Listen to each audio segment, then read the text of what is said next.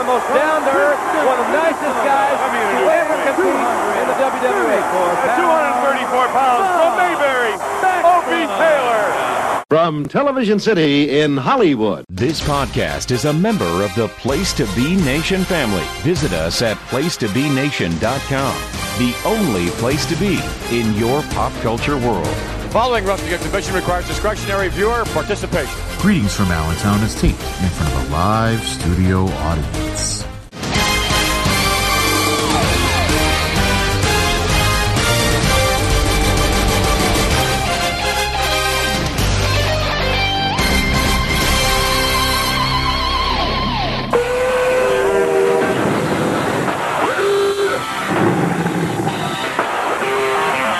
Hello everyone and welcome to episode 138 of Greetings from Allentown. I'm your host, Peter Winson.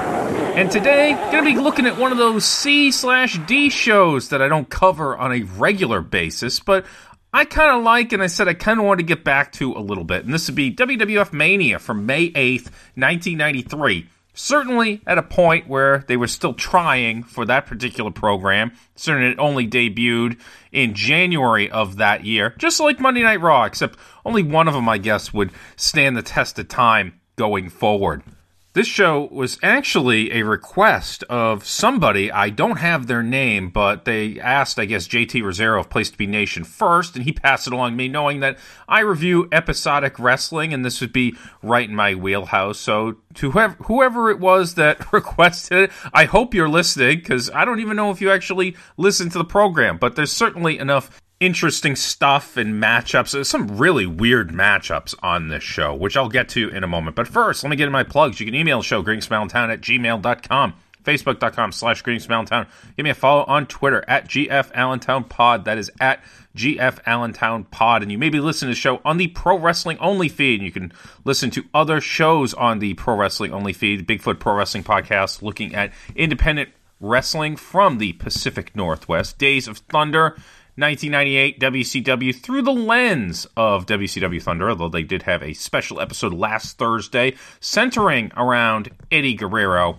And, of course, Worldcast, which really reviews world-class championship wrestling, but they've been doing a lot of jumping around because of certain things that have been appearing on the WWE Network. And I'm very happy about this Mid-South drop that is apparently going to be happening because finally, I can do that freaking show from November of 1985 where Ric Flair faces Ted DiBiase, and out of it, Ted DiBiase turns babyface and becomes the number one guy in Mid-South from that perspective. I've been waiting for 2.5 years to do that, and it's something that I think gets blocked when it gets posted to YouTube, so you just never actually see it on there. So I am looking forward to that. I had also mentioned how, I want to do more C and D shows, and I had put this up on Twitter earlier in the week because there's an ad for All-American Wrestling during this show, and I tweeted out that I wish I had watched All-American when it was on in 93, even though I wasn't watching the product. Should have just watched that just to learn comedy from Mean Gene and Bobby Heenan, just standing in front of a big screen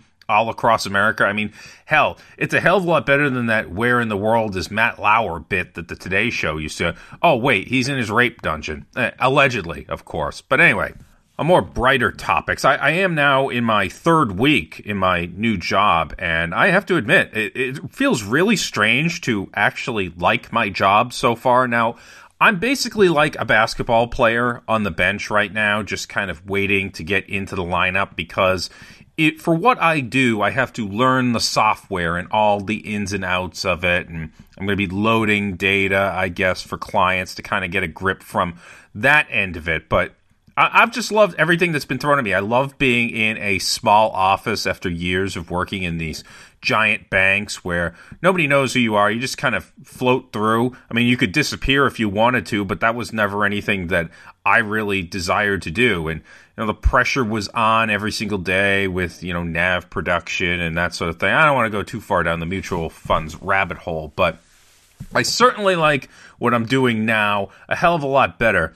In spite of the fact that my commute is taking, on average, about an hour and 10, hour and 15 minutes each morning, which is perfectly fine because we are now in an era of Google Maps directing me the right way.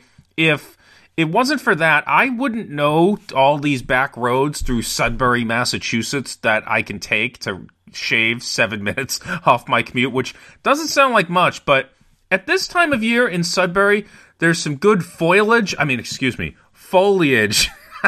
I caught myself, unlike Marge Simpson, and it's a very scenic drive, a classic country New England, and I'm on my way to work at a place that I like. Wait, Pete, does anybody really want to hear me gush over how happy I am right now? Usually people tune into podcasts to hear how miserable everybody is and complain about service dogs and airplanes and stuff like that, but yeah, sometimes getting home sucks because it's now getting dark at 6 o'clock at night, and I don't know what we can do about that because, as I've mentioned before, I am against changing the clocks in all its forms, except for my plan to the next...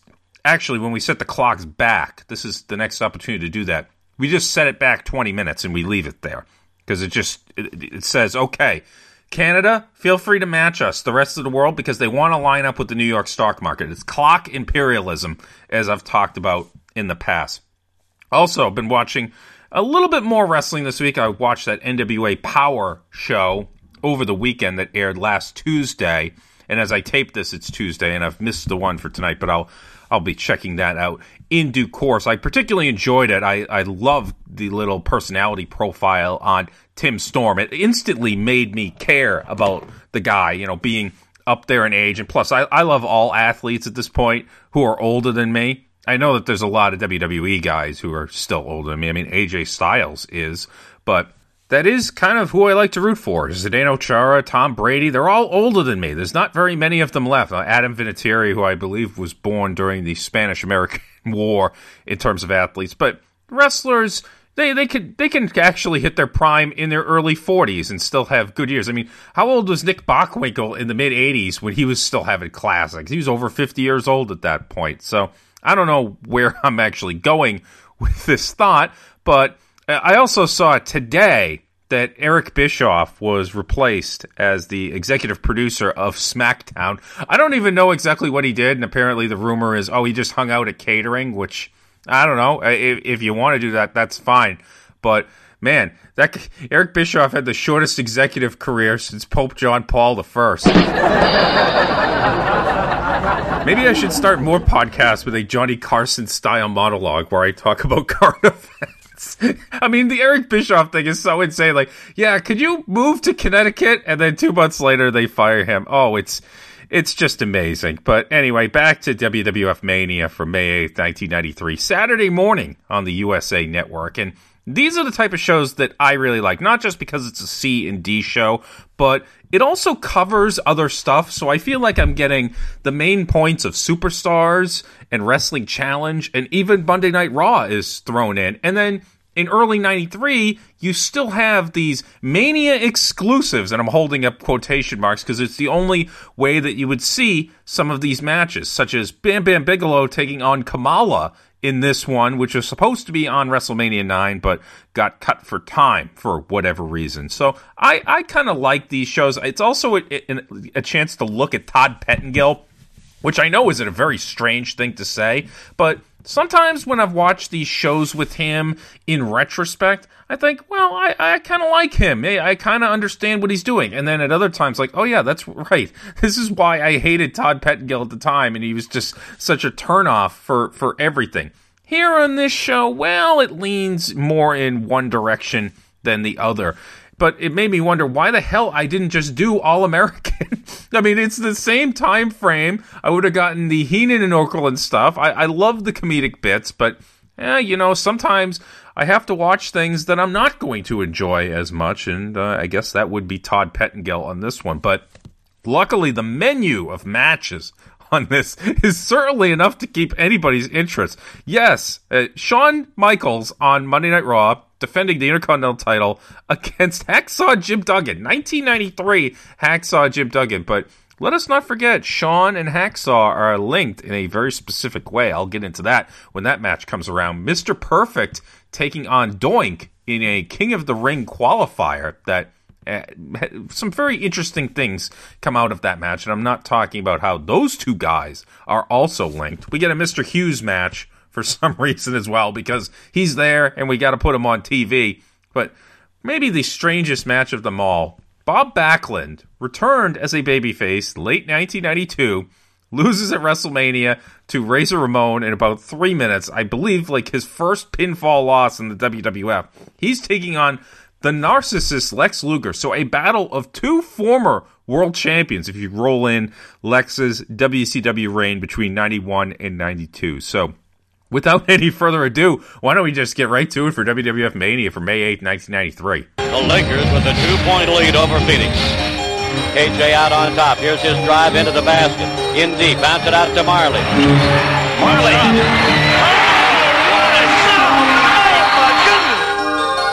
Finally, Phoenix broke free and escaped defeat.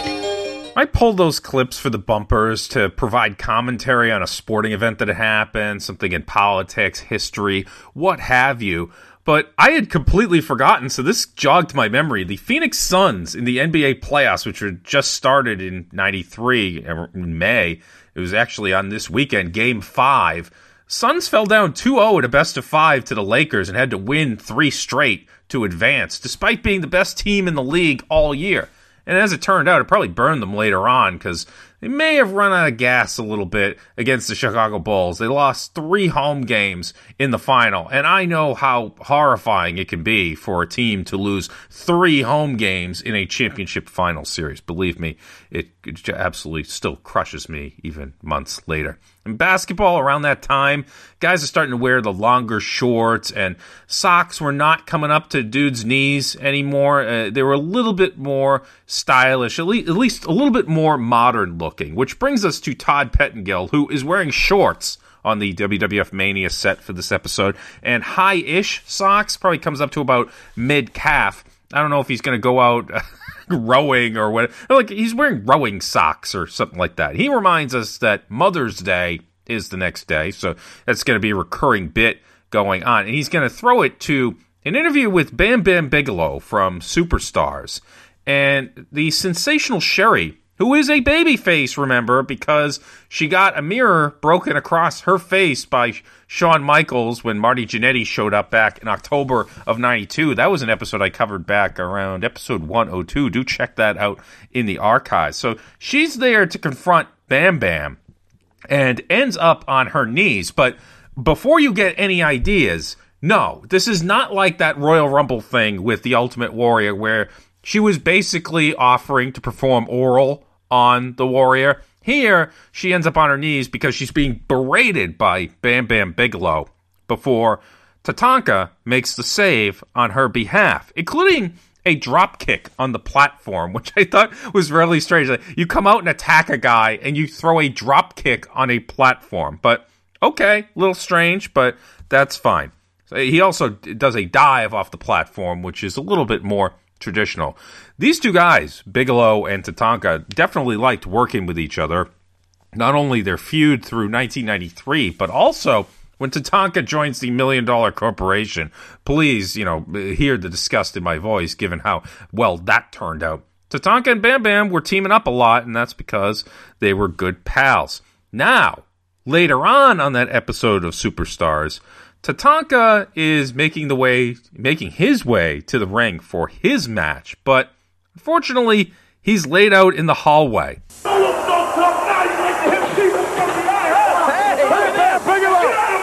at this! Tatanka is unconscious! Tatanka is unconscious! The officials back there trying to maintain some order!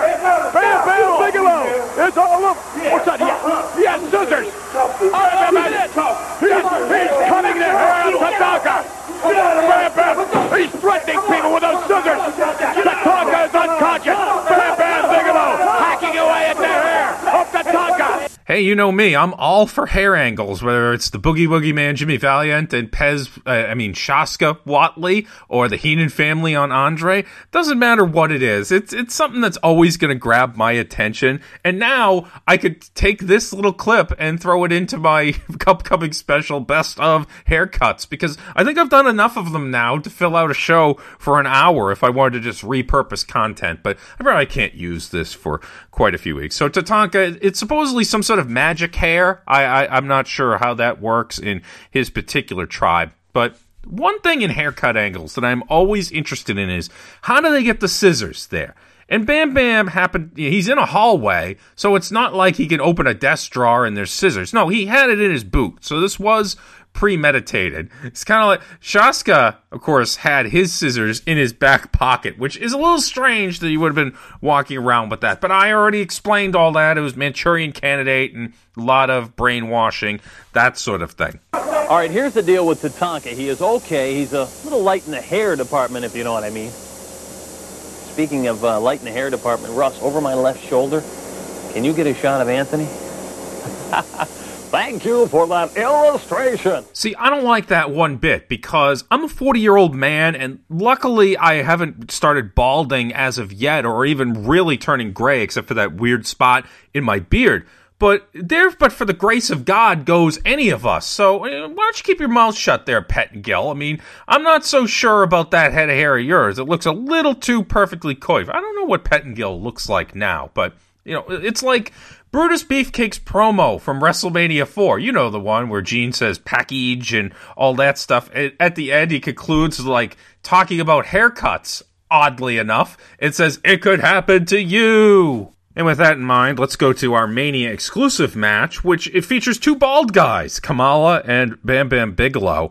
And our announce team for this one is another new one to Greetings from Allentown. It's Gorilla Monsoon and The Wizard, which is not to be confused with King Curtis Ayakea, the screaming manager from 86 WWF, and certainly as far away from the Grand Wizard of the early 80s, late 70s in WWF. No, the Wizard was a Bruce Pritchard persona, which was never shown on TV. 93, they seem to be, just using up all the Pritchard personas. Oh, the Wizard and Rio Rogers, yep, both of those were in 1993. Very, very short-lived. And definitely no relation to the Fred Savage movie of the same name, The Wizard. Somebody was trying to tell me, Ben Savage is better than Fred Savage. It's like, okay, you mean the one-hit wonder who did Boy Meets World, which isn't even that good, okay? Sorry, folks. Maybe it's because I was born in 79 and I was a little bit too old for that and more in line with the Wonder Years. But Ben Savage isn't even that much younger than me. He didn't do anything other than that. Fred Savage, meanwhile, did The Wizard, Princess Bride, The Grinder, which was a very underrated show on Fox, but unfortunately got canceled. I have no idea why. But Gorilla, referring to what the Wizard is wearing, which does us no good because they don't actually show him. And, anyway, let's just talk about the guys in the ring. Kamala, who had been shown the light by the Reverend Slick, but Slick isn't there anymore, and this is his first time out there without Reverend Slick, or so says the Wizard. I mean, can you really believe what Bruce Pritchard says on a regular basis? Although he did get Eric Bischoff's job running SmackDown, so who knows, really? I mean, I guess wrestling podcasts are the path to glory, I guess. Why is this Bruce? And you know what? I'm not even going to call him Wizard because this character is so terrible. Why is it just not Bobby Heenan? I mean, who knows? Like, we have to break up Gorilla Monsoon and Bobby Heenan. Like, who's the person? May have been Vince. I don't know who. It's like, yeah, we can't have Gorilla and Heenan together on commentary anymore. They suck. Yeah, like, was there anybody who really felt that way? This match, by the way, was taped on May 4th in Worcester, Massachusetts, so not very long before this. And it was not at the Worcester Centrum, now known as the DCU Center. It was taped at the Worcester Memorial Auditorium, where Bob Backlund had numerous title defenses because Centrum didn't open until 1982. That building, the auditorium, I may have mentioned this on a podcast in the past. It was built in 1933 as a monument to World War I veterans. And there's, I guess, redevelopment coming around that building. Worcester is getting a minor league baseball team. They're building a stadium, and they're paying for it with public funds. Stealing the Pawtucket Red Sox from Rhode Island, I might add. But because it is a monument, it can't be torn down. But they have used that building for SWAT training of police. So not the Samoan SWAT team, like actual SWAT training. As Bam Bam Bigelow, he attacks early, but then misses a charge and does a flare flip in the corner, which is very unusual for a man of his carriage. Out on the floor, Kamala controls for a little bit, but then back inside, Bam Bam just throws Kamala back out of the ring and then into the ring steps. I could tell listening to Gorilla, and this goes back to the why the hell can't you just have Gorilla and Heenan, because Heenan is doing color commentary on other matches. Why? Gorilla just seems a little disengaged, and I think he misses his pal, quite frankly. It's kind of a sign that, the golden age of the WWF, people consider it as being 84 to 92, some say 85 to 91, whatever it is, you can kind of demarcate it by when Gorilla's play-by-play starts to suffer. Was he the greatest play-by-play guy in the world? No, but as somebody who was to introduce a kid to the world of wrestling, there's hardly anybody better than Gorilla Monsoon, and that's why I'm glad that I grew up during that era. This match is very punchy, kicky, so there's not a lot to go on here, and both dudes, I realize as they're doing this, came up through Memphis. Kamala had the vignettes where it was kind of a Jerry Lawler idea for the Kamala character, and Bam Bam Bigelow had a big angle in '86 as one of the guys going after Jerry Lawler. Basically, that's a rite of passage in wrestling for anybody. You have to go after Jerry Lawler at some point, and Kamala and Bam Bam slug it out. Kamala hits a headbutt. The Bam Bam then answered. He hits a falling headbutt twice, and now the Wizard and Gorilla discuss the King of the Wing. I won King of the Wing the time at Buffalo Wild Wings that I ate 42 wings. But the qualifying matches that are coming up and why Bret Hart has been exempted from it, it's because of the way he lost the world title at WrestleMania 9. Bigelow goes up top, but Kamala, rather than slamming him off there, I don't know why I was expecting that spot, he just goes over and shakes the rope. And Bam Bam, he does the crotch spot that you'd see Shawn Michaels and other guys do where he lands on the top rope, but man, he was not careful about it all. He's like nuts first, banzai onto the top rope, and he crotches himself pretty bad. Got a clothesline, and he is sent into the turnbuckle by Kamala. He gets a splash as he falls into the center of the ring on his stomach. Kamala hits a splash to the back of Bam Bam. And yes, this is the time period where Kamala, despite being a professional wrestler for the better part of a decade, does not know to turn the guy over, even though he had done it on his own plenty of times in 86 and 84 and every other time that I've seen him. It's one thing about his character that I don't understand. Yes, he always had a manager, but they didn't make a point of having the manager always say that he had to flip the guy over. But what he does is he actually flips Bam Bam over, but instead of doing the 180, he does a 360, and Bam Bam ends up right on his back again. Somebody needed to teach Kamala like an STF. That would have been awesome if he doesn't know how to do the pin because he was actually hooking the leg at the same time, almost like he was going for an STF. But you know what that means. Now, you got Kamala being portrayed as the stupidest babyface and possibly racist, you could say. Now, Bam Bam takes advantage as Kamala is jibber-jabbering with the referee, gets a roll-up like it's a 2015 Raw, and picks up the win.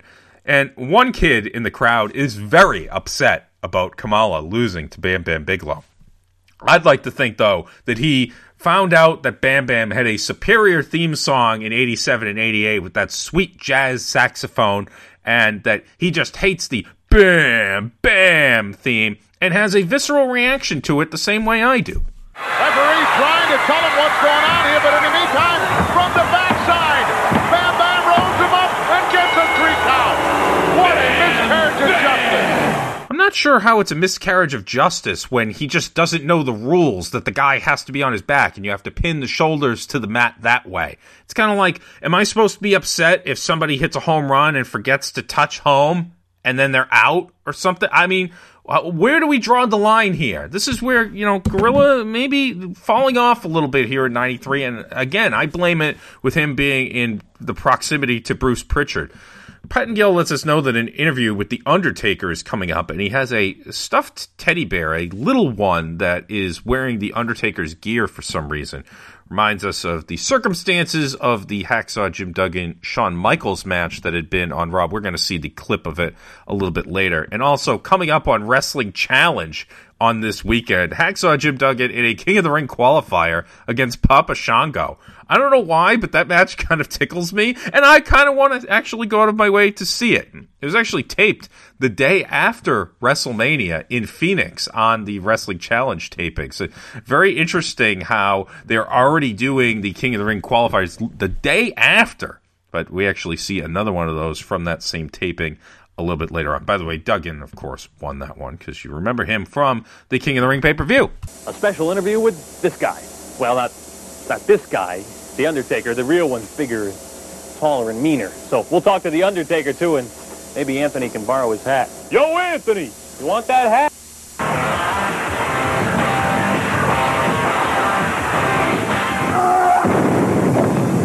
Pettengill getting very annoying with the male pattern baldness jokes that have to, kind of make myself feel better by playing the bumper music from Mania, which, surprise, surprise, I kind of actually like.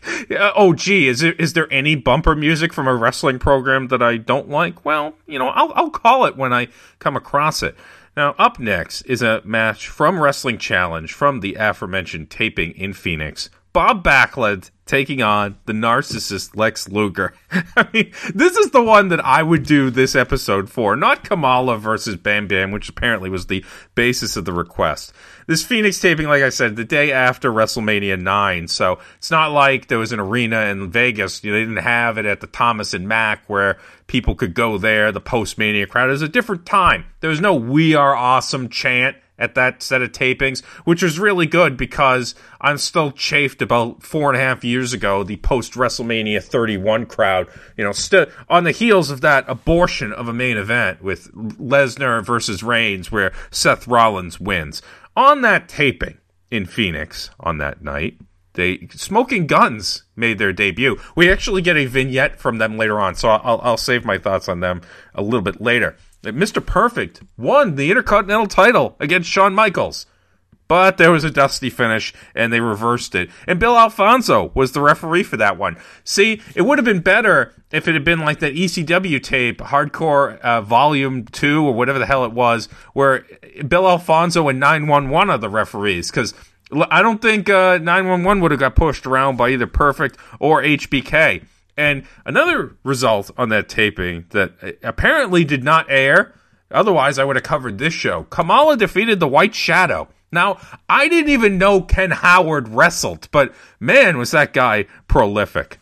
Perhaps that match may have had a heel turn where either Coolidge or Salami was at ringside accompanying the White Shadow, and they actually told Kamala to turn him over to actually pin him. And that's how Kamala was able to pick up the win in that match.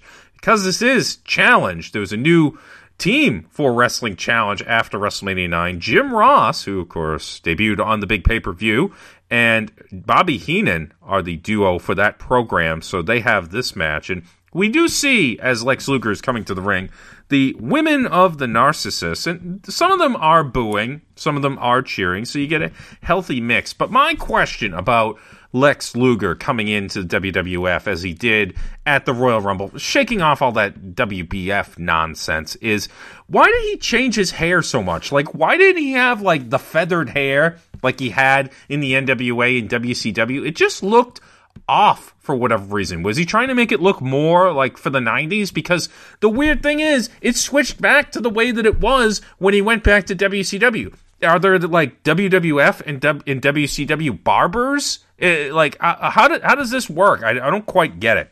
Backlund has regular schoolboy's haircut, and his comeback up to his heel turn is, I don't even know, like, what it was exactly designed for, other than, oh, here's Bob Backlund versus this guy in a match that seems like it's out of time and whatever.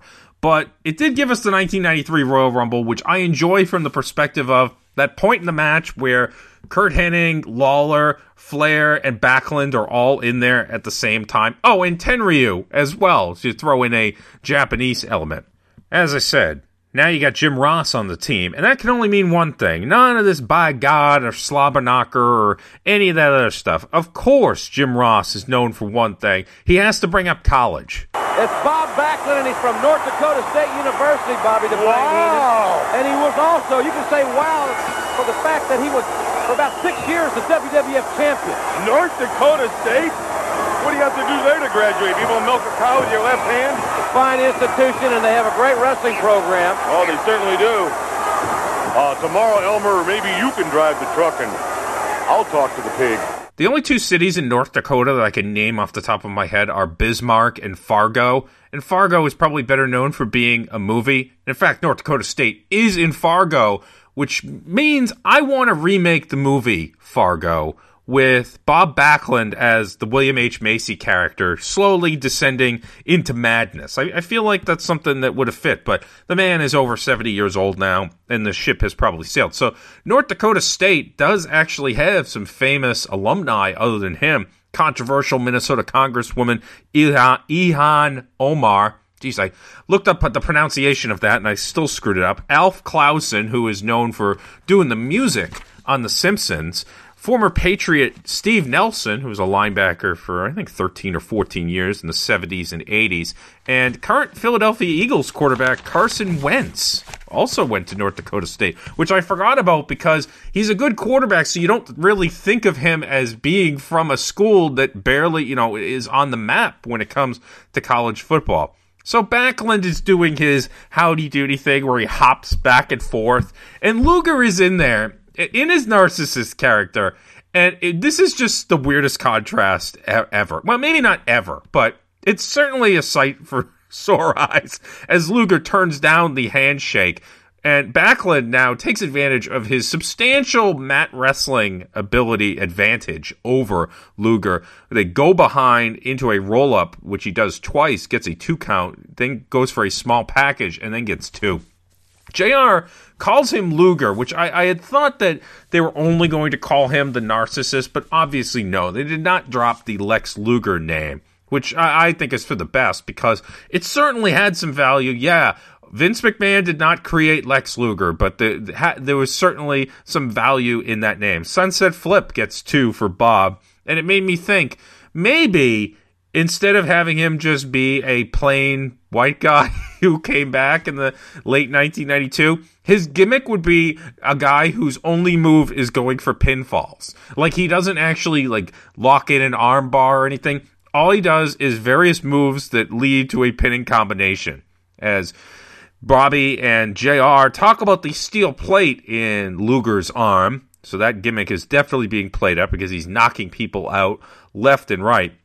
Backlund goes up for some corner mount punches, which he actually gives up on. He doesn't lay it in. But to be fair to Bob, from 77 to 83, when he was in his prime, they didn't exactly do that kind of move. So he's kind of like Kamala. He really doesn't know what to do. And Luger is now feuding with Bret Hart because he had attacked the Hitman at the WrestleMania brunch or whatever it was that's mentioned on the WrestleMania 9 telecast. Maybe there's footage of that in the Coliseum video edition.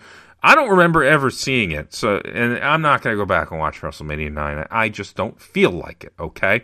But mainly, I think he attacked Bret Hart because Bret's a Canadian, and Luger, deep down in his heart, is an All-American. It's just going to take a big extravaganza on July 4th in order for that to come out. Get a cross-corner whip that is reversed. Backlund gets a hip toss, a slam, and a drop kick in that order. Babyface offense number 13, I believe it is. And then he gets Luger up for the big atomic drop.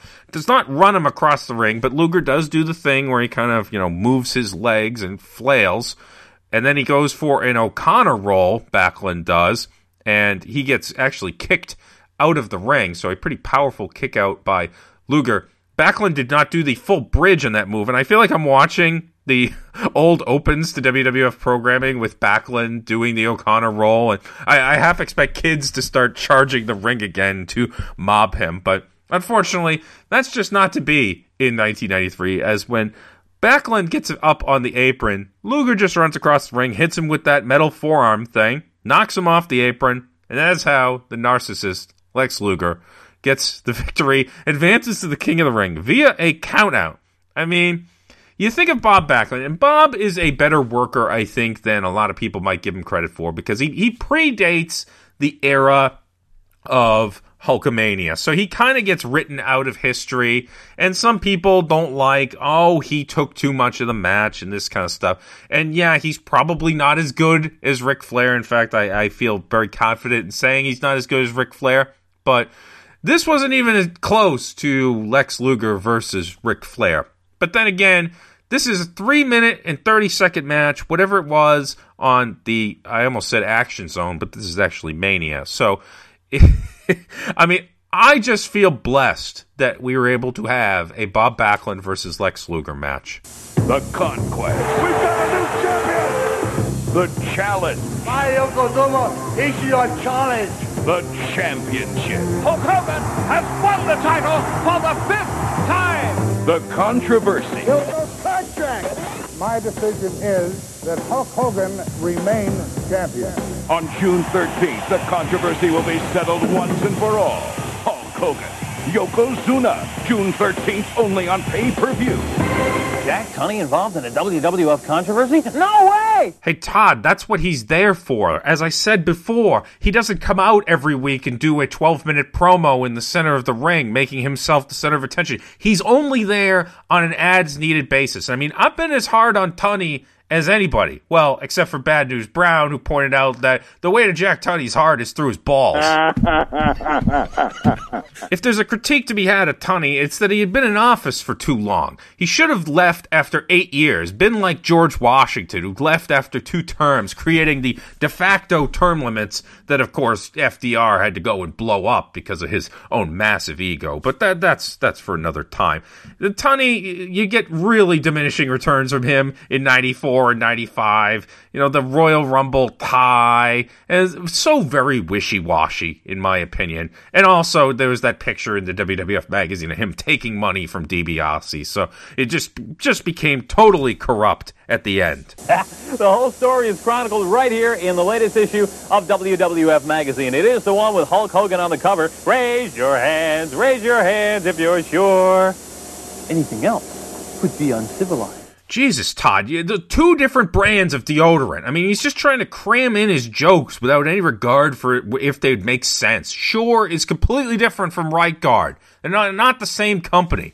And Todd then goes on to complain when the subscribe card that you would mail in, that you see in all magazines, it falls out of the magazine, and he complains about it. It's like, dude, check out Reader's Digest, for God's sakes. There's one of those things in like every 5 pages that you have to rip out, or else you have like this weird cardboard thing as you're trying to read it. Anyway, I'm starting to get upset, so why don't I go right to the next match? A King of the Ring qualifier, I guess, between Mr. Perfect and Doink the Clown. Now, this is good Doink. This is Matt Bourne.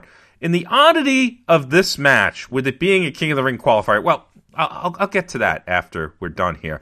So Mr. Perfect and Matt Bourne as Doink, linked by Portland. They cut their teeth in the Pacific Northwest, so that's definitely a positive. I feel like these 2 guys would have chemistry with each other. And Perfect was very much in 1993 start-stop with the push. The beginning of the year, he's red hot. He drives Ric Flair out of the WWF, and then by WrestleMania, he's losing in not a good match to narcissist Lex Luger, and then has that feud with Shawn Michaels where he gets to watch as Marty Jannetty comes back, wins the Intercontinental title, and then he doesn't get it at SummerSlam. No wonder why Mr. Perfect lost interest and went back to collecting an insurance policy by the time Survivor Series rolled around. I do wish Curt Hennig had a memoir. I don't think he has any sort of book out, but he's a guy I would have loved to know his insight on things, especially in the 90s where he was just in and out so much. Now, as for Matt Bourne, Evil Doink, everybody loves Evil Doink. Everybody knows that, he was a very good wrestler, but the character work was absolutely top-notch. But I'm only noticing now, and I can't believe I'd never actually seen this before or commented or what, but his mullet is coming out of the back of his Doink mask, which I don't know why that made me laugh so much, but hey, it's a clown after all. Clown's supposed to make you laugh. And Doink attacks on the outside, Perfect, not paying attention as he's walking in the rings. He's too busy jabbering with the fans and being friendly. Gets thrown into the ring steps, and inside you get a chop in the corner, but then Doink misses a knee drop. And Mr. Perfect, being the ring tactician that he is, immediately goes to work on the leg with which Doink missed the knee drop. By the way, our trio of announcers for this match is Vince McMahon, Jerry Lawler, and Randy Savage. A very interesting trio with Lawler and Savage, the feud in Memphis years earlier. And, of course, the USWA coming up a little bit later in 1993. Doink gets tossed to the outside, back in. Perfect works the leg a little bit more. And then Hennig, I don't know where this move came from, this odd falling headbutt to the chest. I'm not sure what exactly that was. As Jerry Lawler takes the opportunity to say that Hulk Hogan's having the world title is a crime, for which I was expecting him to go on a rant like, it's not the unified world heavyweight title the way my title is, but hey, I guess you can't have everything. Also, Vince probably would have slapped him or something. As we go to a commercial break with Perfect firmly in control, and when we come back, Perfect is laid out on the outside of the ring with no explanation whatsoever. So I guess we're just going to have to accept that, and maybe part of this match was cut out, which I'm pretty certain happened given, where we're going. As Doink goes up to the top rope and does a double axe handle to the floor. So Randy Savage on commentary has to sit there and watch that, but we get actually no comment from him on that move, basically. I don't want to say it was stolen, but, if Savage isn't wrestling that much, it'd be okay high spot for somebody to do. As we now, because Doink, and with it being early 1993, or the first half of 1993. He had his WrestleMania match with Crush, and I thought that issue was settled, but instead, Vince wants to hear from Crush in our inset promo, but he's going to get a little bit more than he bargained for. And Crush, there's no doubt that you're looking forward to... Hey, wait a minute. Doink, how can you be here and there at the same time? It's an illusion. What is going on here? Wait just a minute. He just told you. What do you mean what's going on? It's an illusion. Illusion, Michael? Trick is something a whore does for money. Or cocaine. Hey, look, I'm not going to speculate on what drugs Matt Bourne might have been into. All I know is that he's gone by the end of 1993, and the WWF was much poorer for it. Although, that being said, I didn't have to actually work with the guy. But as a professional wrestler in the ring, in terms of his psychology, he's very, very smart, and he proves it by working the back of Mr. Perfect, showing that he has done his homework. And as Vince makes a reference to Siegfried and Roy and Doink because of, I guess, the magic tricks, the Siegfried and Roy Tiger incident that basically ended their run at the Mirage happened the week before I moved to Las Vegas. So once I got there, the big hilarious sign on the Mirage was still advertising their show, but was gone, never to return, and 267 people got laid off. That's kind of the thing that gets forgotten in all that, like, oh, ha, ha, ha, he had a stroke, or the tiger mauled him, or whatever it was that happened. Like, a lot of people lost their job because of that. Although they probably caught on somewhere else, now that I think about it. A snap-ish suplex by Doink. I don't know if it was a pure snap suplex, but it was close enough, quite honestly, as Vince says that he is the consummate wrestler, Doink is. Whenever Vince uses the word consummate, I'm always paying attention because one of my all-time favorite Vince McMahon commentary lines from the October 1987 Saturday Night's Main Event, where Sika is referred to as Vince says, this man is a consummate savage. Like, a consummate savage. I love that line so much. As we get another axe handle to the top of the head by Doink. Apparently, the whole axe handle thing must be a weird callback to his Big Josh days as a lumberjack back in World Championship Wrestling. But his offense overall is just excellent, and so is Mr. Perfect. So that's why this match has the potential to be so enjoyable, and in fact, it is. For 1993 WWF, outside of Brett, this might be as good as it gets, since Shawn Michaels would basically become a lazy fat guy as the year went along. As Irish Whip Doink misses on a left hand, and Perfect scores with a small package, a very close 2 count, and then we get a battle for a backslide. Once again, Perfect gets the 2 count out of it, but Vince McMahon, as we head towards the mid-1990s, and I've spoken up for Vince as a commentator, particularly in his early days where he was very serious, even in the 80s with Jesse Ventura. And as you roll into the early 90s, he's still pretty good. But by the time 93 to 96 rolls around, the he got him, Vince, oh, so annoying. Back and forth, Perfect wraps up, Doink falls again. 2 and 3 gets it. No, he didn't. No way. It was close. Very close. And again, Perfect wrapping up Doink and trying to get him over. Trying to slide him right down the back. Perfect trying to prevail. Yeah. 1, 2, 3. No. Count of 2. What a seesaw matchup. Now, maybe that wasn't the most over-the-top one he ever did, but I'd be curious to know if there was a specific incident that people remember where he said, 1, 2, 3, he got him, where it was incredibly over-the-top for effect. It had to have been 1996. Maybe I should just watch a bunch of 1996 footage, but if somebody knows, please speak up on Twitter at GF Allentown Pod, because I would like to know where I might be able to find that, as Perfect goes for an O'Connor roll, which, as I understand it, if you have it as sushi, it's cabbage, cod, and with a little bit of Irish bacon on top of it. I think that's what an O'Connor roll is. Anyway, Doink kind of looks like he forgets to kick out or doesn't do enough to kind of kick Perfect off, who then follows up, Perfect does, with a back suplex, letting All Japan Pro Wrestling know that, yeah, he could come in there and work anytime he wants, but you know, it might be a little complicated with the insurance policy and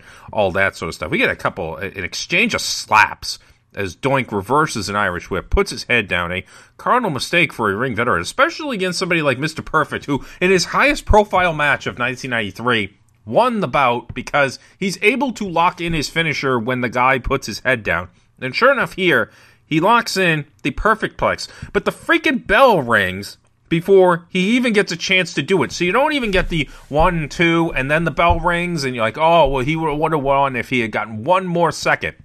Oh, no. We ring the bell before he could even get the guy over for the Perfect Plex. And the crowd is very unhappy because this is a time limit draw.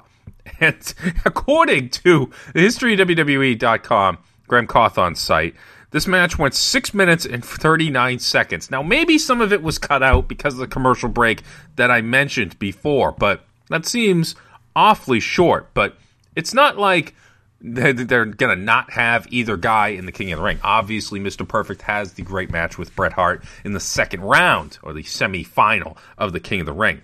So how do you resolve this issue of a draw for a King of the Ring qualifying match? Well, you just run the damn match again and hope that it doesn't end in a draw. This originally had aired on the May 1st edition of Superstars. The rematch would air on the May 16th edition of Wrestling Challenge, which also ended in a time limit draw. That one, they were given 7 minutes and 3 seconds, according to historyofwwe.com. But then finally, this all culminates on Monday Night Raw, because that's quickly becoming the flagship show for the World Wrestling Federation. May 24th edition, 15 minutes. So it's longer than the two previous matches combined if the times given are accurate, and Mr. Perfect finally prevails in a 15-minute match. And that now actually makes me want to watch the May 24th, 1993 edition of Monday Night Raw.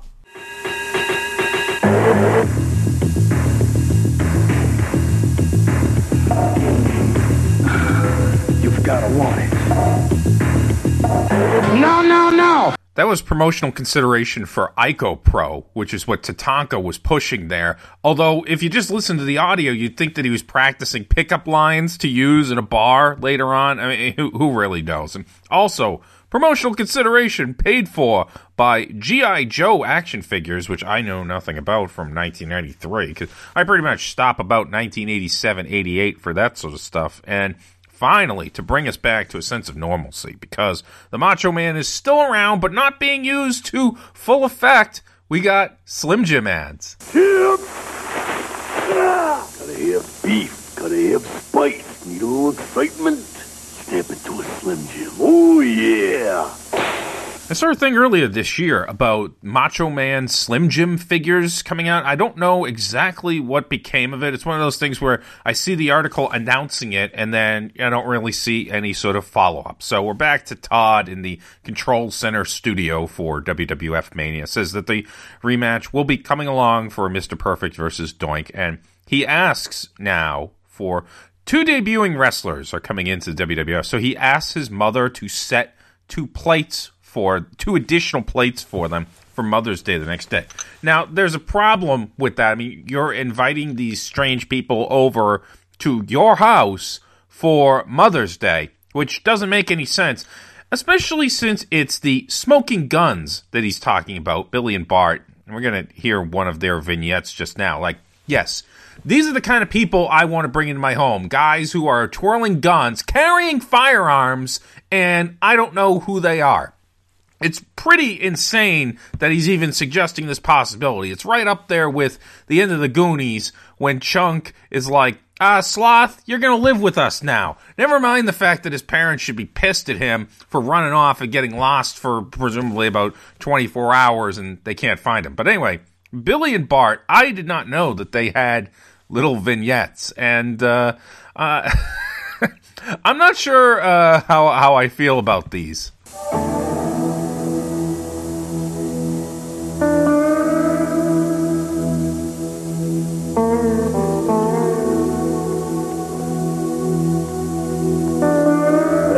I'm Bart, and this here is Billy. And ever since we signed with the WWF, all we've been hearing about is trouble. Trouble from the likes of the Head Shrinkers, Money Incorporated, and the Beverly Brothers.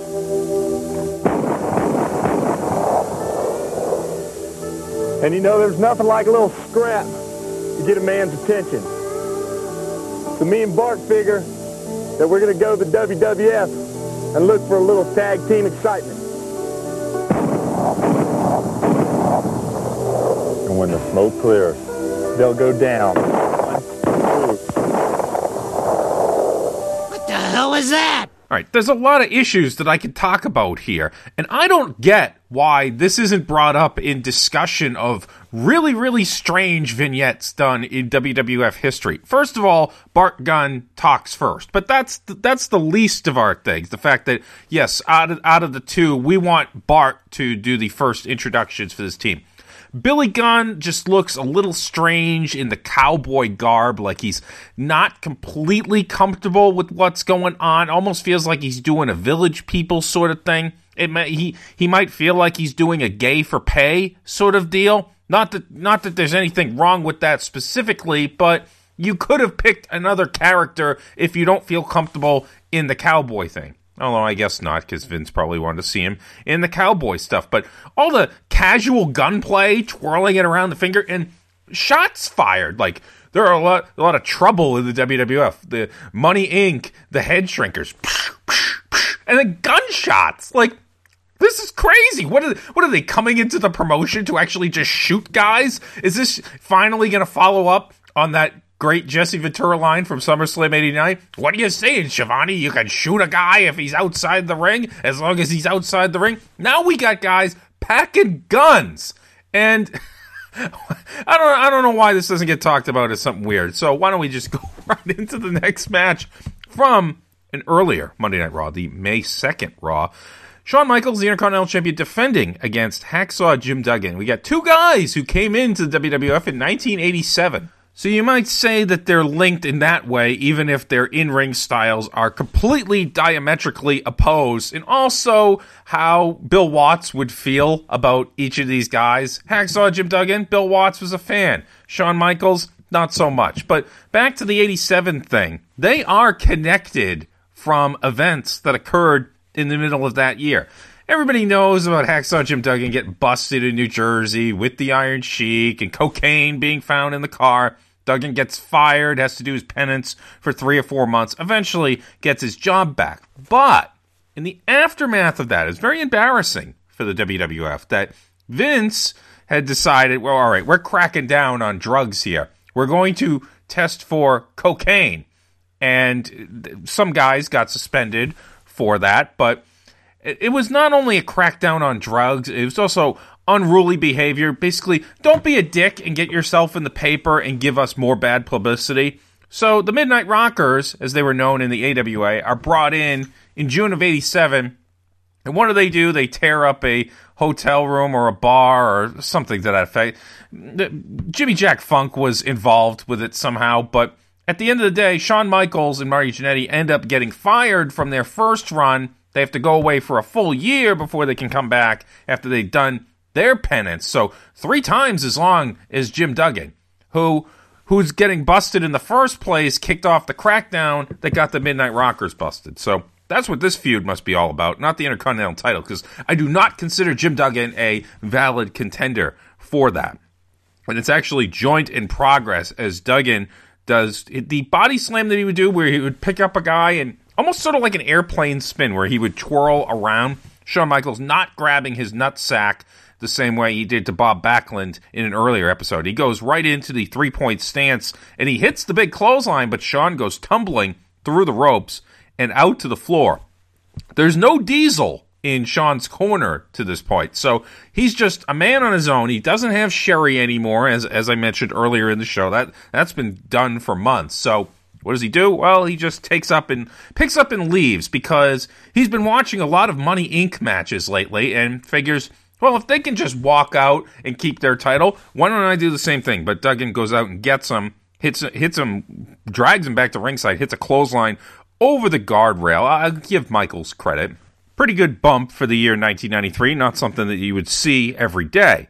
So Duggan ends up winning via a countout, which in 1993 WWF should prompt the Steiners to come down to the ring, balloons to come down from the ceiling, and everybody celebrates. But unfortunately, that doesn't happen in this case, although I do wish that the Steiners had come down because now somebody has given 1993 Jim Duggan a live microphone, and by God, he wants to speak his piece. Hold on, everybody.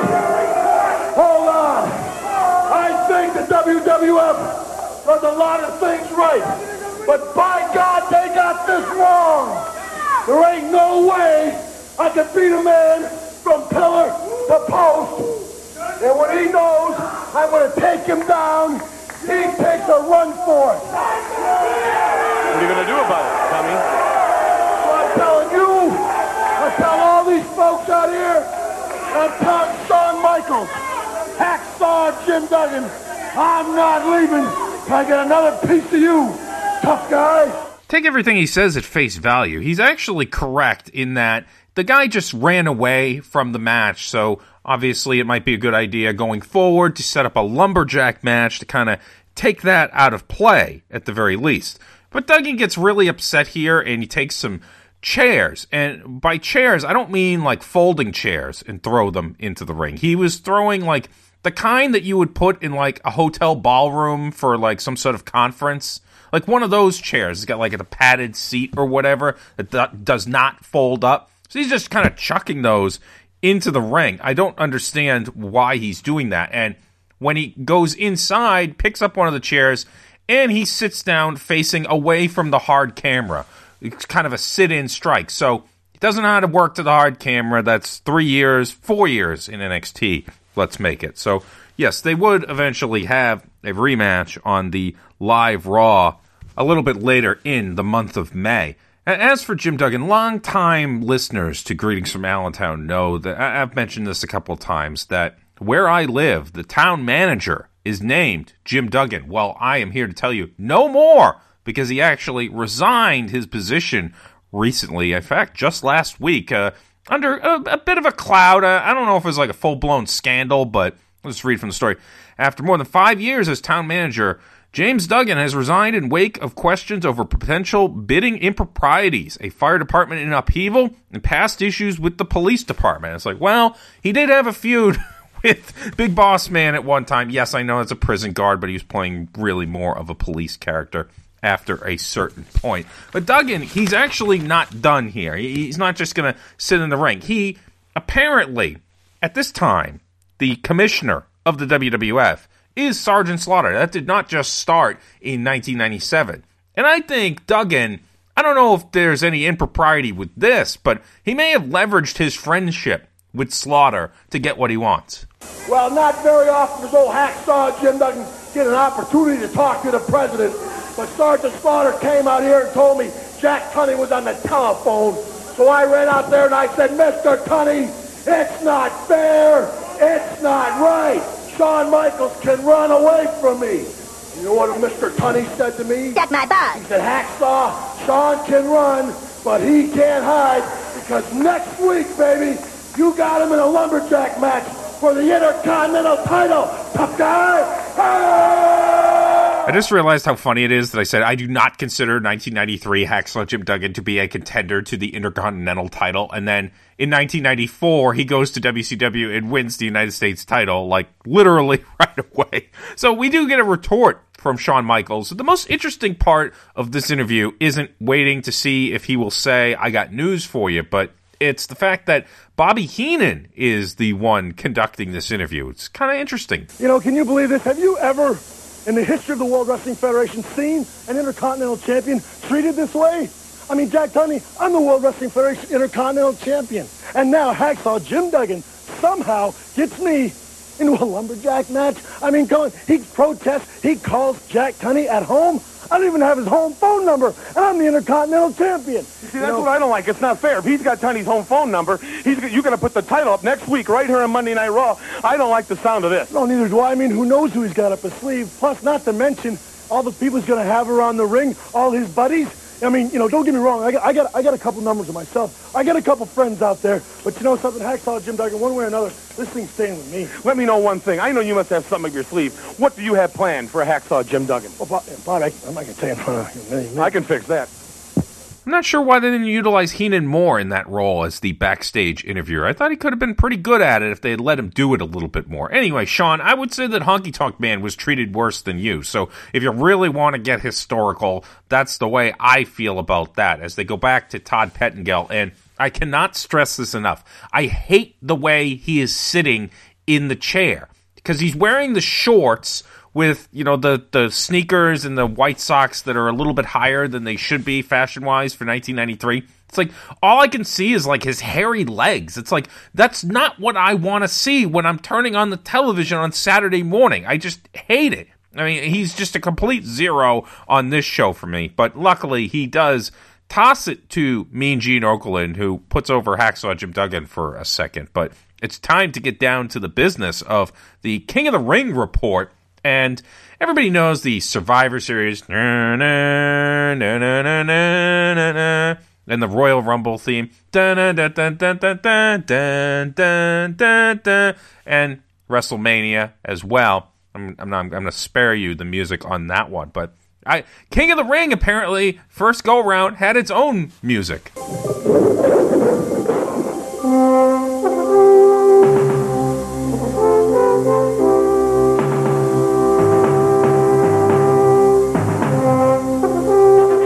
Say not bad, not as iconic as those other ones, but it could fit in well, say, in a sports movie as the score for a dramatic scene at the end. But anyway, for the King of the Ring, we don't really have much of a card because the qualifiers are still going on. We only have two people in the match, and we have Hulk Hogan against Yokozuna for the WWF title. A rather memorable match, given the way that Hulk Hogan went out. Yes, he did 2 months worth of house shows, tag matches with Beefcake against DiBiase and IRS, but this is pretty much the end. Losing to the leg drop with the photographer with the fire and all that. But Hogan and fire doesn't really seem to work out all that well. At least after a certain point in time. Worked great in that Desert Storm match against Slaughter at MSG where he threw a perfect fireball. Anything after that, you know, didn't quite work out. I'm thinking Halloween Havoc 1998 for that one. So as I said, there's only two people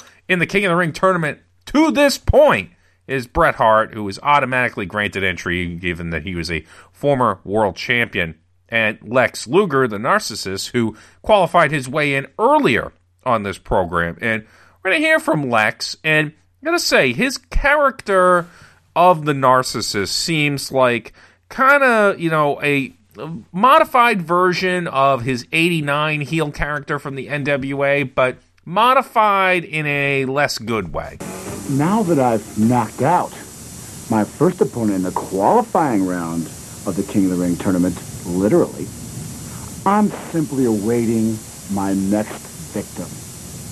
But Bret Hart, oh, never mind. You've probably already had enough of me at the WrestleMania brunch. It's not quite breakfast, it's not quite lunch, but it comes with a slice of cantaloupe at the end. You don't get completely what you would at breakfast, but you get a good meal. It does warrant mentioning that you can have a great steak dinner and you can have a lovely sandwich for lunch, yes, but honestly, deep down to me, there's nothing quite as good as a really, really well-made brunch. You'd think from watching the TV at this point that the King of the Ring final, all signs are pointing towards a final of Lex Luger versus Bret Hart. But it's not to be, because Lex Luger is going to be doing something else shortly after the King of the Ring, around that July 4th period, and Bret Hart's going to be moving on to a battle with another King, Jerry Lawler, which, no disappointment there. Might have been dragged on a little too long since it's still going on in SummerSlam 95, but I enjoyed most of it, especially the cracks that Lawler could get in on the Hart family. Upcoming qualifying matches are announced. Papa Shango taking on Hacksaw Jim Duggan. Duggan would prevail in that one. Razor Ramon versus El Matador, Tito Santana. Just seems like it's a shame that Scott Hall didn't become, a really good professional wrestler until Tito had, kind of faded off into the sunset, really around that 1991 time frame. And Bam Bam Bigelow taking on Typhoon in a battle of the big men. Of course, Bam Bam would go on and face Bret in the final of the King of the Ring, which honestly, to me, works better than the Lex Luger thing, because you put over Bret as beating this big guy in his third match of the night, Bret's third match of the night. So it kind of puts a little bit more oomph on it. And Gene Okerlund, I mentioned All-American Wrestling and how maybe I should have just done an All-American from 1993. Well, he closes the report segment by ragging on his partner from All-American, The Brain. I have never seen a scramble like this since Bobby the Brain Heenan was forced into picking up a dinner tab when we were on the road with All-American Wrestling. Only a couple more months for that duo on All-American Wrestling. I mean, both of them are gone by the end of 1993. Gene at the end of the summer. And then Heenan is forced to co-host with Joe Fowler, who was brought in for a very short period of time. Back to the control room, where Todd Pettengill has decided to call his mother on the air. And when it comes to the comedic bits on this show, this is probably as good as it got for Todd on this program. There we go. Ring, ring, ring. Takes her a while. Hello, Mom. Hi, it's Todd. No. Todd. Not Rod, Mom. Todd. Pettengill. Can I bring anything tomorrow for dinner? Bring my teeth, Rod. Okay, Mom, fine. Can I do anything special for you? I want to see my favorite wrestler. Who is it, Mom? Mr. Hughes. Mr. Hughes? Hey, she's my mom. Roll it. For a second, I thought that Todd's mother was Ann Ramsey from the Goonies and Throw Mama from the Train, but I don't think the voice necessarily lines up. What an odd sense of humor that woman must have. Like, oh, I want to see Mr. Hughes. Like, who asked to see a Mr. Hughes match? I mean, honestly, he has a WWF run on 3 separate occasions, and they're all so brief that they're pretty much forgettable. This match, he's facing off against Mark Ming, and it's from the May 2nd edition of Wrestling Challenge. It's kind of funny how Mr. Hughes, the outfit that he's wearing, and yes, it carried over from WCW, but it perfectly aligns with the Big Boss Man's WCW outfit as Big Bubba Rogers. And they seem to be making mention of managers vying for Mr. Hughes to be in their stable, which it just seems crazy to me. He's never there long enough to actually do it. Although, I guess Hughes could say that the future's so bright for him, he's got to wear shades. And yes, he actually wrestles with the sunglasses on. 2 quick right hands and a big-ass clothesline. A big man clothesline, let's call it. But then Ming ducks a clothesline and then runs right into a big boot. So I'd mentioned managers vying for Mr. Hughes' services for whatever reason. Now, even though he is clearly a heel, and the Reverend Slick is now a babyface, Slick throws his hat into the ring because, well, he's not wearing a hat in the inset promo. You know, Mr. Hughes, I've always prided myself in my ability to recognize raw talent. And you know, there's so much about you, your self-confidence, your self-esteem, but it's just headed in the wrong direction. You need to hook up with the Reverend. I can help you channel those energies into a positive light. Well, this isn't exactly the battle for the Macho Man with the managers vying for him in 85, or the battle for Bam Bam in 1987 as well, which Slick was actually a part of. But I guess when you do that type of angle, it's maybe a signal of how strong your promotion is at the time. 85 went well. 87 went pretty well. 93, not so good, because it's 1993 WWF, and nothing seems to work when they want it to. And also, Mr. Hughes is barely even there. And he finishes Ming off by hitting the Boss Man slam on him. Like, what the hell? Like, is this some sort of weird cosplay? I don't understand it. But Mr. Hughes does stick around. He does make it to the King of the Ring. And he loses to Mr. Perfect in a battle of the Misters. So I think he should lose the name. He should just be known as Hughes from that point forward. It's Mr. Perfect versus Mr. Hughes is a match out of the New York Times Style Guide. Mom, she did well. Businesswoman, board chairman, grandmother, cooker of mashed potatoes. The Wayner stayed on in furniture.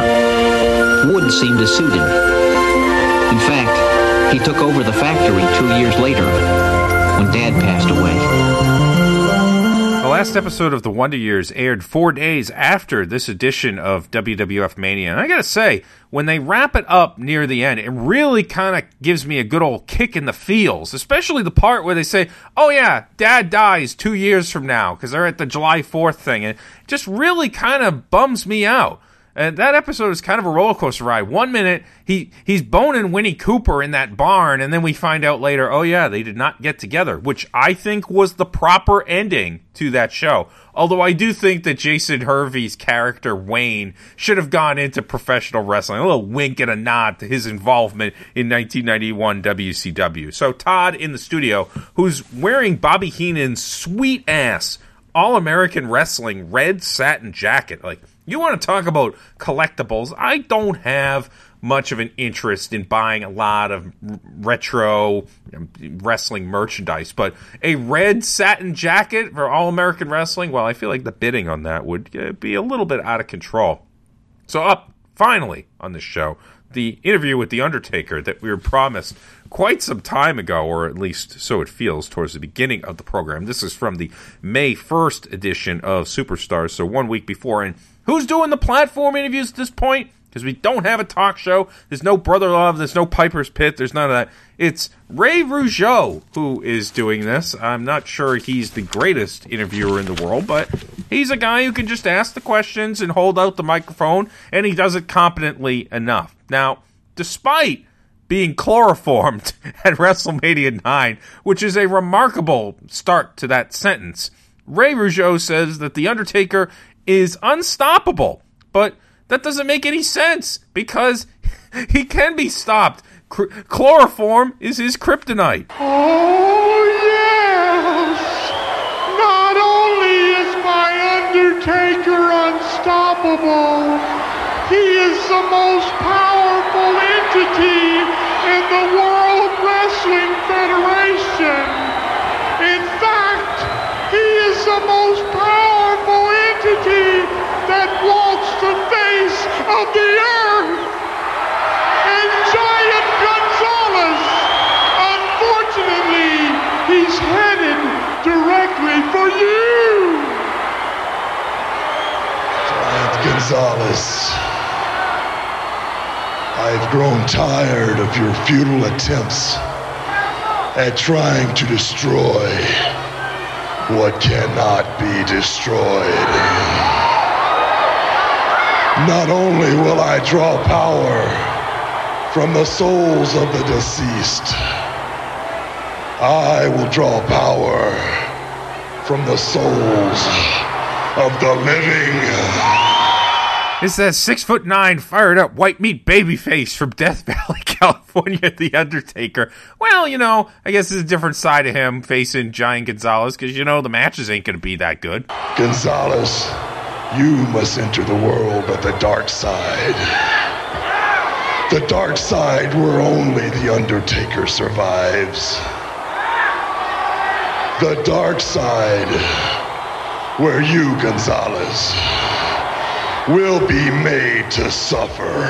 You don't know the power of the dark side. When you think of where The Undertaker went later in the 90s, and I'm talking the feud with Kane here that brings in all the elements of his family dysfunction and Paul Bearer and your mother's a whore and all that stuff, it is very reminiscent of Star Wars, because when it comes down to it, Star Wars, the whole series of movies, is basically about some serious family dysfunction with Vader, Luke Skywalker, and the rest of the gang. And I would say that maybe The Undertaker's feud with Giant Gonzalez is kind of like one of those early Star Wars where it's like the Trade Congress debating things and everybody is just kind of unhappy because they want Star Wars to be something different than that. Anyway, they go back to the studio to wrap up, and Jim Ross just happens to be there, new host of Wrestling Challenge. I think he's there to plug that. Which reminded me, AEW, if you're listening, hire Todd Pettengill. That would really be something. Have him host the update segments. Like, everybody loves retro nostalgia. Why don't we bring Pettengill in? Although he's probably still working for that radio station in upstate New York. What are you doing here? What's going on? I'm looking for the Weasel. You seen him? Jim Ross, new commentator on Wrestling Challenge. I never see the Weasel. He always hides from me. First of all, he owes me money. Typical. But we've got a great show this weekend. Big matchup. Hacksaw Jim Duggan, Papa Shango, in the King of the Ring qualifying matchup. It's going to be terrific. Bam. It's going to be great. I got to find the Weasel. All right. Money. Let me know if you find him. Todd lets us know that the Smoking Guns will be debuting next week on WWF Mania. And boy, I wish I was reviewing that show, since they probably came to the ring with those firearms and shot guys outside the ring, since we know that it's legal and all. But that is pretty much a wrap for WWF Mania for May 8th, 1993.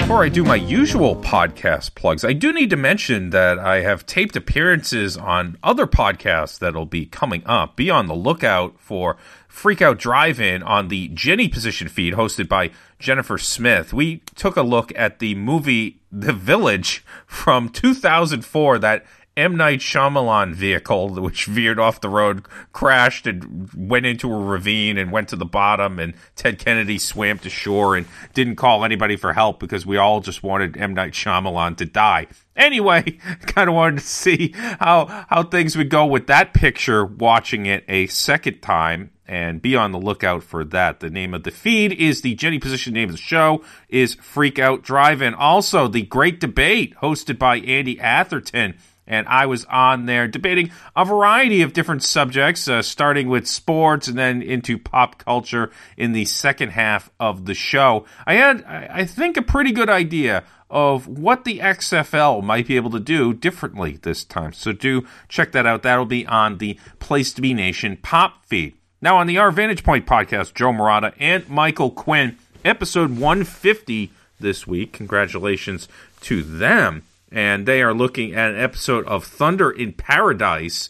I don't know which episode it is, but it's got Jim Neidhart in a tug of war. So I guess that's something. And we also got the Wrestling Podcast About Nothing with Mike Crockett, Brian Fury, and Brawler Malonis.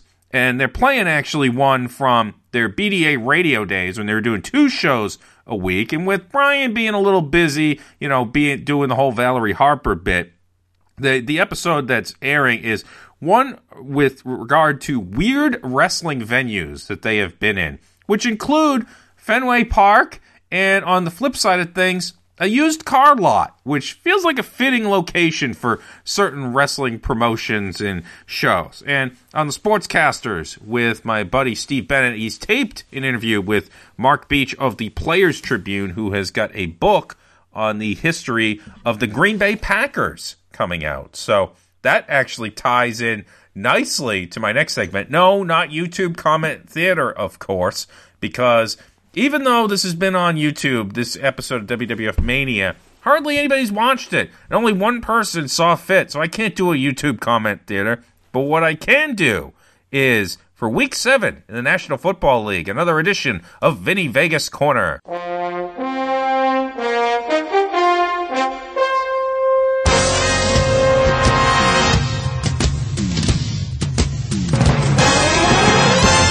went 2-1 last week, now 10-8 on the season. The way I look at it is, if you win 2 out of 3, you're going to win money. So 3 is a nice number to go on here. A little bit different from Keno, where I like to play 4 spot, or at least that's what I've been told by my Keno expert friends. Anyway, in the NFL this week, we got the Cincinnati Bengals are hosting Jacksonville Jaguars, and I don't know why the hell I am going to even remotely take even a sliver of interest in this game.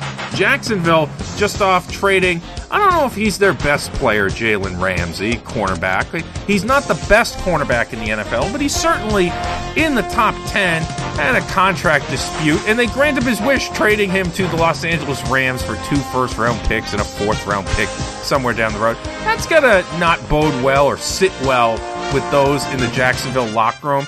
It's not like they're completely out of the playoff race. They are 2-4, but they're in the AFC, so 2-4 has you right in the thick of things. Now, I know the Bengals are 0-6, but they don't strike me as a team that's going to go 0-16. They strike me maybe as a 2-14, 3-13 kind of deal with them. I don't even know who their head coach is, but I said that they were going to win the AFC North on Looking Forward, Looking Back, also hosted by Andy Atherton a couple months ago, because I said some weird team's going to win a division. Well, that's not going to happen, but they are going to win at least 2 or 3 games, and maybe even 4 or 5. Who knows? So the Cincinnati Bengals are going to take advantage of the malaise striking the Jacksonville Jaguars this week with the trade of one of their better players, and I'm going to take the Bengals getting 3 points at home against Jacksonville. Now, up in Buffalo, this is one of the most bizarre things that I've seen in a very long time. The Buffalo Bills hosting the Miami Dolphins, and the Dolphins are pretty pathetic. Yes, they have not been good this entire year, but the Buffalo Bills are favored by 17 points over anybody is hysterical. But it's not only that.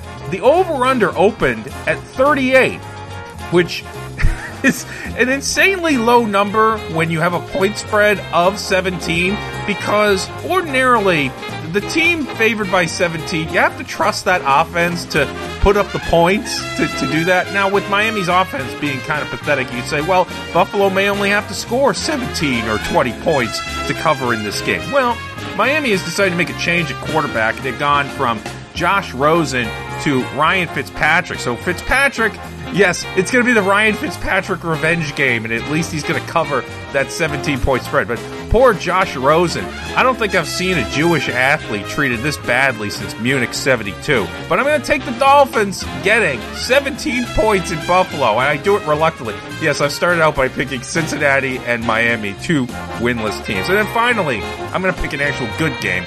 Philadelphia Eagles are at the Dallas Cowboys. Dallas seems to be tuning out their coach a little bit. I'm not one of those body language guys, but what's his face? Jason Garrett is holding out his hand for a high five, and they're just ignoring him. I still believe in the Philadelphia Eagles, and I'm not just saying that because I have a substantial Philadelphia audience who listens to this podcast. I'm not blowing smoke up your ass, but I do like the Eagles to cover the 3-point spread in Dallas. So to round up, Cincinnati Bengals getting 3 at home against Jacksonville. Miami Dolphins getting 17 at Buffalo. And Philadelphia Eagles getting 3 at Dallas. Vinny Vegas Corner, Week 7.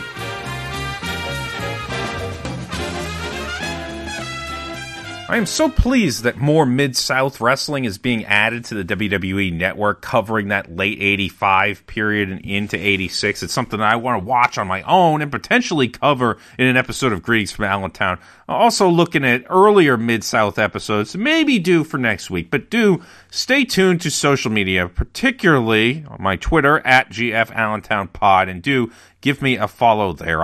Once I determine what I'm going to do, I will let you know there first. But if you could you please leave a 5-star review on Apple Podcasts for me? Because it provides what is known as social proof that you listen to and enjoy this podcast. If you take 30 seconds out of your day to do that, that sends the message to, like, oh yeah, this is one worth listening to. So just get the word out there any way you can. It's something I enjoy doing. I mean, doing this every single Thursday now for 2.5 years now. This is episode 138. I can't believe I've gotten to this point, although episode 138 isn't exactly the greatest milestone in the world, unless you're The Simpsons, because they did that 138th episode spectacular. And maybe I should have done something along those lines, but I don't know. I mean, there's an episode of WWF Mania, and that's pretty good, although the comedic bits from Todd Pettengill, I think, were certainly lacking in this one. I do thank you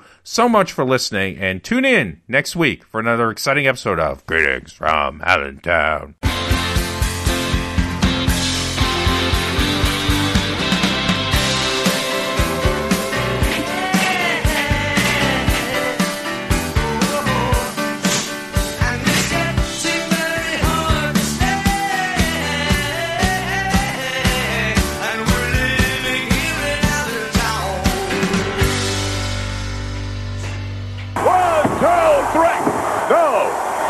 Go!